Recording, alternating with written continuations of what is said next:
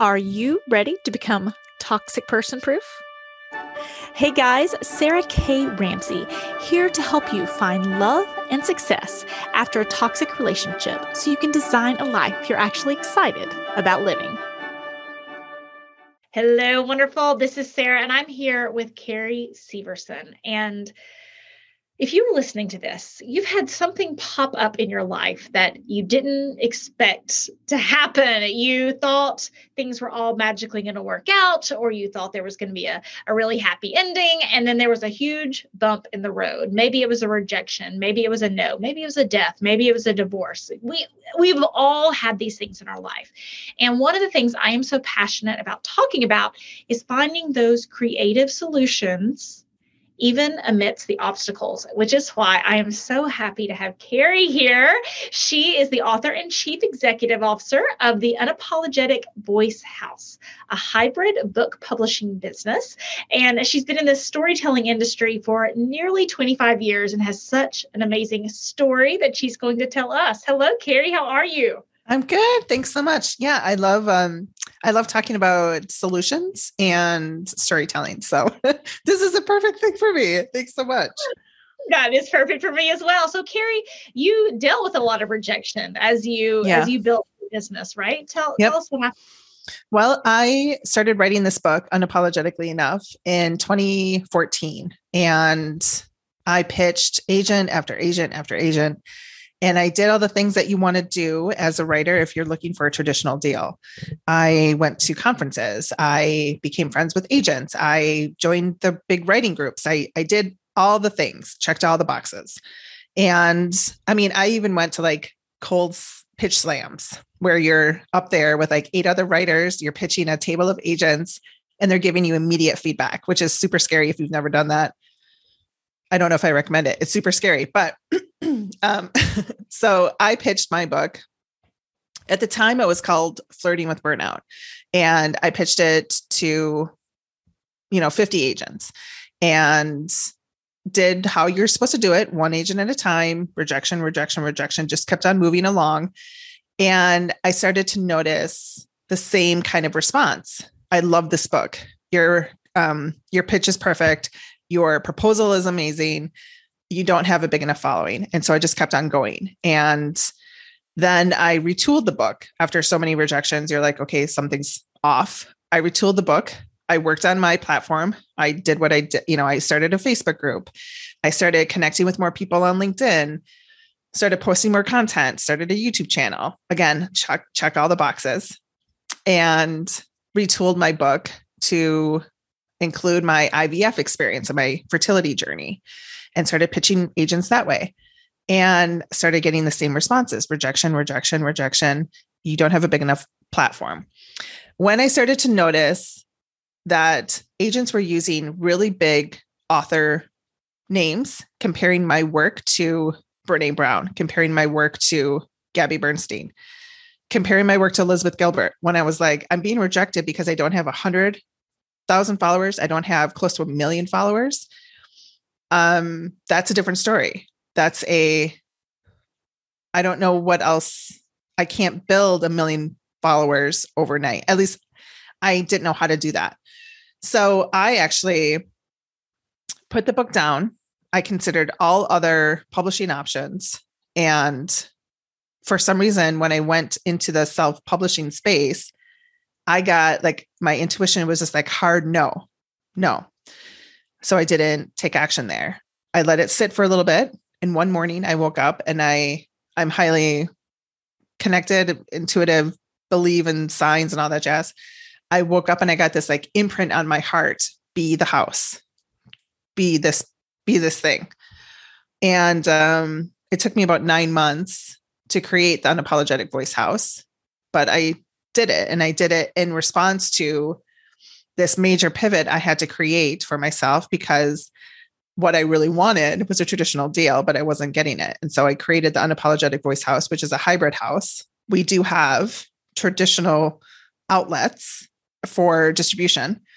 And that was my solution to my book. It's been in business since 2019. We have published maybe 35 books And my book, Unapologetically Enough, which is the foundation of why this business started, is finally dropping May 24th, 2022. Yay! Congratulations. Thank you. And if I want to bring up a couple of things that you said yes, to our listeners. Because I felt my own emotion spring up when you said your pitch was perfect. Mm-hmm. Your book was great. And there's this idea that if I could just get a little better, it'll work out. Or if I could I call it smart girl syndrome, which means just keep working a little harder, not working. And what you did so beautifully is like, it's not working in this one lane. Can I solve the same problem, which is being an amazing published author and getting this work out into the world in a different lane of my life? Yeah. Yeah. So this is synchronicity. This is how magic kind of works in my life. When I did all the things that I wanted to go meet agents and all this stuff, I went to conferences and I let my intuition sort of guide me on what conference to go to. Regardless of where it was, I was going to find a way to get there. So I ended up in New York City at a conference. It was 2014 or 2015. My intuition was like, take a longer lunch. And so again, I let myself experience that. I walked around New York City, found myself sitting outside Whole Foods in Columbus Circle. And I noticed that there was a woman staring at me. And so for the first time in my entire life, I looked at a stranger and I was like, can I help you? And she was like, I'm sitting here trying to figure out how not to get burned out in my job. And I'm like, oh, I can totally help you. I'm a recovering burnout. And my book really is about my burnout journey. The first part of my book is about my burnout journey. And I'm like, what do you do? And she's like, I'm a literary agent. And so that's how things happen when we're willing to put ourselves in different comfort zones, different lanes, like you said, and just trust that things are happening. If we have a will, there is a way. And so that relationship has been an ongoing relationship for 8 years. My book is published. It drops soon. I thought of that woman for the first time in a long time a couple of weeks ago. And I looked her up and she started her own agency and I pinged her and I was like, hey, do you remember me? We met over Pinkberry. And she was like, oh my gosh, I tell people about our meeting all the time. And I'm like, my book is coming out. Can I send it to you? And she was like, I would love to read it. And so, yeah, who knows? That's how it worked. I mean, I don't know if anything will come of that. I'm putting it out in the universe that she and I become something down the road, but yeah, the number of lanes I shifted and the flow that I allowed into my life because of this changed my life for sure. Well, and it's two pieces. And I think it's hard to get both right. There's many people talk about the masculine and feminine energy, right? Mm-hmm. The flow and hustle. And so when you were talking and you said, oh, if there's a will, there's a way, I heard the hustle. Mm-hmm. And then your ability to shift and change lanes was the other piece of it, right? Yeah. Which is total flow. And I do want to point that out because I think people are I see some people who just have no direction or hustle and they're just kind of like, well, maybe it'll magically work out. And then I have to see some people who it's like, I'm just going to pound the pavement and they can't see the forest for the trees. Yeah.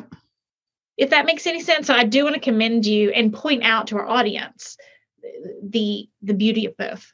Oh my gosh. You have no idea how much I needed to hear that now, because as I'm preparing for my book to launch and like super intimate details about my life to be read by total strangers, I work with my coach on balancing my energy all the time because major, major possibilities are working behind the scenes for me and this beautiful creation I spent 8 years working on. Things that would pop in June, July, and August that would change my world, I would hope, impact women around the country, if not the world, in a massive way. And I'm not just saying that to shoot just shoot the BS, that there are legitimate, huge opportunities in the works, and not getting caught up in the hustle and the bustle and the masculine energy and allowing myself to receive that is honestly where I'm at right now, because I did the work. I put it out there. I pitched.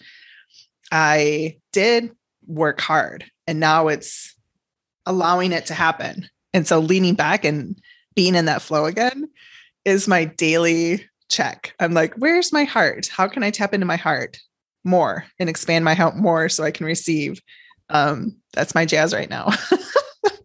Well, that's an important point as well, because I think we try to find like let's say it's something silly like a diet. And it's like, okay, what's the one pill I can take that I never have to worry about my weight again? And it is kind of that daily habit, like, okay, the ebb and flow, the masculine and the energy. I heard someone talk about one time about the seasons of business.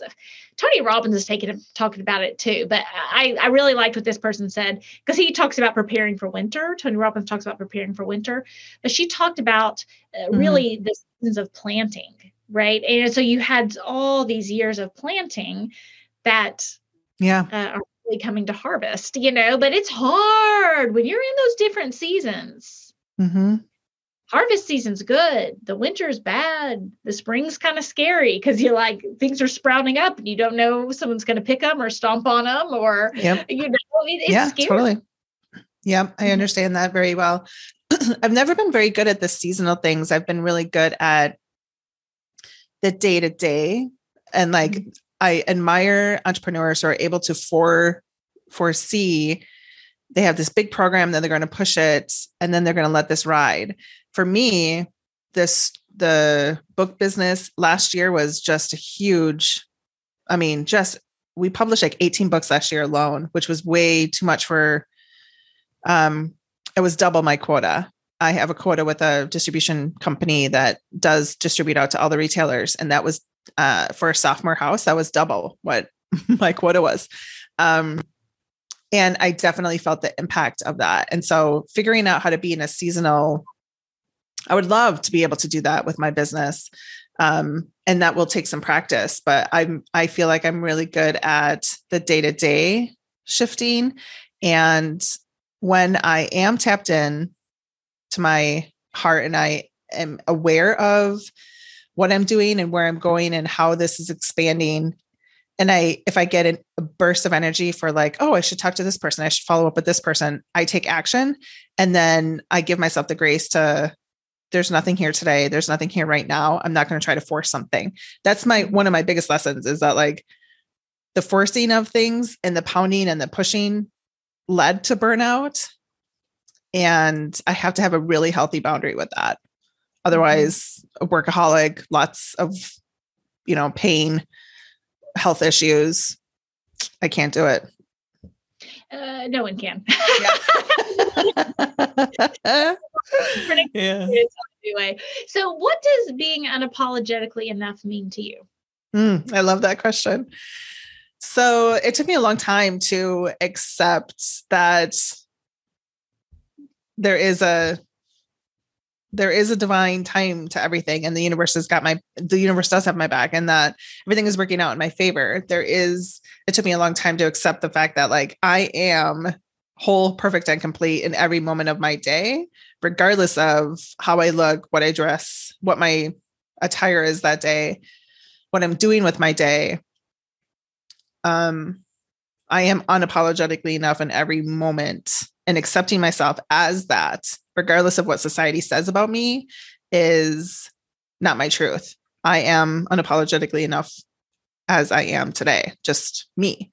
So that was my big aha moment that, I'm 40 something. I'm a plus size. I'm a bonus mom, don't have children of my own. I'm an entrepreneur, not a 9-to-5. Like regardless of the titles and all the things that society could put on me, I had to accept myself for me first in every moment of the day. Do you have any best practices for learning to accept yourself? Tuning into my breath, like breath work is, I think, a cliche maybe, or it's hard for people to understand the importance of that. But meditation is something I have been doing for 20 years. Wow. 20 years. That's great. Yeah. And now, being able to just sort of like do it by myself without music, lying on the floor, whatever, in any space, being still and allowing breath to come through my body actually did help me tap into a deeper level of emotion that I had to get to in order to release some of the pent up energy and the pent up pain and the pent up like head trash that I was keeping so far behind the wall that I wouldn't even allow myself to feel it or think it or believe, let it come out, because it was going to be hard for me to embrace that part of me, the pieces of ourselves that we don't like to show anybody, or beating myself up because I didn't look like her and I didn't have this much money and I didn't do that.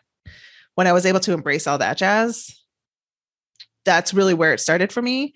And getting still and allowing my brain to settle so I could feel that stuff that I had to feel was really where it started for me. So after someone reads your book, how do you think they'll be changed afterwards? Well, my big hope is that they learn how to reframe what the concept of success means to them and what the concept of self-love means to them. I hope that they're able to recognize that, like going back to your point about the masculine and the feminine, the hustle and the flow, like there is two sides to all of us. And just because you're not running ragged every moment of every day does not mean that you aren't successful. You could be doing anything and claim success. It has to be a personal thing. So redefining what success means to you, I think, is one of my big hopes and takeaways. The self-love piece, we're so good at talking about self-care, but as women, I don't believe we talk about self-love a lot. And that idea that self-love and being unapologetically enough are hand in hand. We have to learn how to love ourselves at a cellular level in order to truly accept ourselves. And learning how to do that is one of the takeaways that I really hope women get. It took me a long time to figure that out. And I love that. I heard one time something about self-care versus self-maintenance versus self-love. So often I think the self-love conversation gets swept into, or self-care. I'm getting my nails done. I took a bath. Some of these things that's really more into self-maintenance. Yeah. Right? But the beauty industry, L'Oreal, you're worth it. It's like, okay, you're worth it. They kind of programmed us to think, well, self-love and self-care means taking care of my body rather than my soul or my finances or my success or the dark stuff or my relationships, or, self-care can be so many hard things. And then self-love can be so many beautiful things that have nothing to do with a new outfit or, right. Yeah. I learned how to, my book really does showcase a number of different elements: burnout, my dating as an entrepreneur, and then my IVF experience. And I ended up really sick after IVF, so sick that I was bedridden for a while. And I learned how to love myself by being completely still because I couldn't move. And so the only thing that really worked were my eyes and my brain. I could look around the room and I would close my eyes and I would take deep breaths and I would think of all these lovely thoughts about myself, my skin. I love my cells. I love my organs. I love my skin, and really let that kind of sink in while underneath the covers, letting myself cry, loving myself the most in moments like that is really where it started to shift for me. It's, those are very personal things, right? How we learn how to love ourselves. And I'm giggling because you said something that I said something you needed to hear as far as the ebb and flow and that kind of thing. We're basically talking about every time I've ever had a coach. They're like, wow, you have a really quick tempo. Wow, do you ever slow down? Wow, do you? So it's really interesting, as things are magic and meant to be. You and I met yesterday online, and here we are. Right. And speaking self-love. Yeah. Even tender. Yeah. Being super tender. And it's a daily thing. You have to remember it's we go through seasons of our life to learn something, but these things that I've written about, I have to remember at every point of the day so that I don't become burned out again, that I'm constantly re-examining what my definition of success is, regardless of what society says. And then that I am loved first and foremost by myself so that I can accept it from, my husband and my family and give it out fully without any attachments. There are a number of really good nuggets in this book, and I hope it reaches the hearts of the women that need it the most. And where can people find your book? It is available May 24th, anywhere books are sold. You can always come over to unapologeticallyenough.com and check out a way to get it online if you want from there. Awesome. Any last words of wisdom from Mrs. Carey today?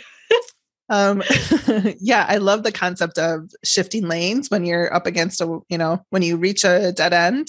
It doesn't mean it's dead. It just means that you got to go in reverse and find a left turn somewhere, try a different angle. Mm-hmm. And obviously you are a creator, right? You've created a business, you've created a book, you've created stories throughout your life. And so for our listeners, sometimes we think of creativity as being able to make up a song but I want to also think about creativity as being able to solve a problem, of being able to change lanes, of being able to tap into grit in that creative space, right? Mm-hmm. Yep, absolutely. It's necessary. Necessary to get what you want and move forward. I mean, I guess you can stay stuck, but absolutely necessary to get unstuck. Thank you, Carey, so much. You guys check out the book, and thank you for helping us become unapologetically enough. Great conversation. Welcome. Thank you. If you have been listening to the Toxic Person Proof podcast and think, gosh, there's really something different about this. There's something different about what Sarah's saying. Good, because there's so many people talking about narcissism and talking about understanding toxic relationships, and too few people talking about building an amazing life after a toxic person encounter. Finding love, finding joy, finding that new career, finding a great relationship with your kids, finding yourself, finding your confidence. So if you love what you hear, then you would probably love the Wondrous Woman program, which is a program that I run to help people reconnect with what's right with them, become toxic person proof, and go on to design lives they're excited about living. So go to my website, sarahkramsey.com. Check out the tab on programs to find out more, and then sign up for a call to see if the Toxic Person Proof program and the Wondrous Woman program is right for you. Hello, wonderful. This is Sarah, and I hope you enjoyed today's podcast. I know that there was something that you can take away to help you get past the past, get real about the present, or get serious about your future. And if I did my job, then hopefully it will help you with all three. If you are not in my Facebook group, Finding Love and Success After a Toxic Relationship, then consider this your personal invitation from me. I'm there live, there's tons of support, and most importantly, tons more information to help you on your journey to become toxic person proof.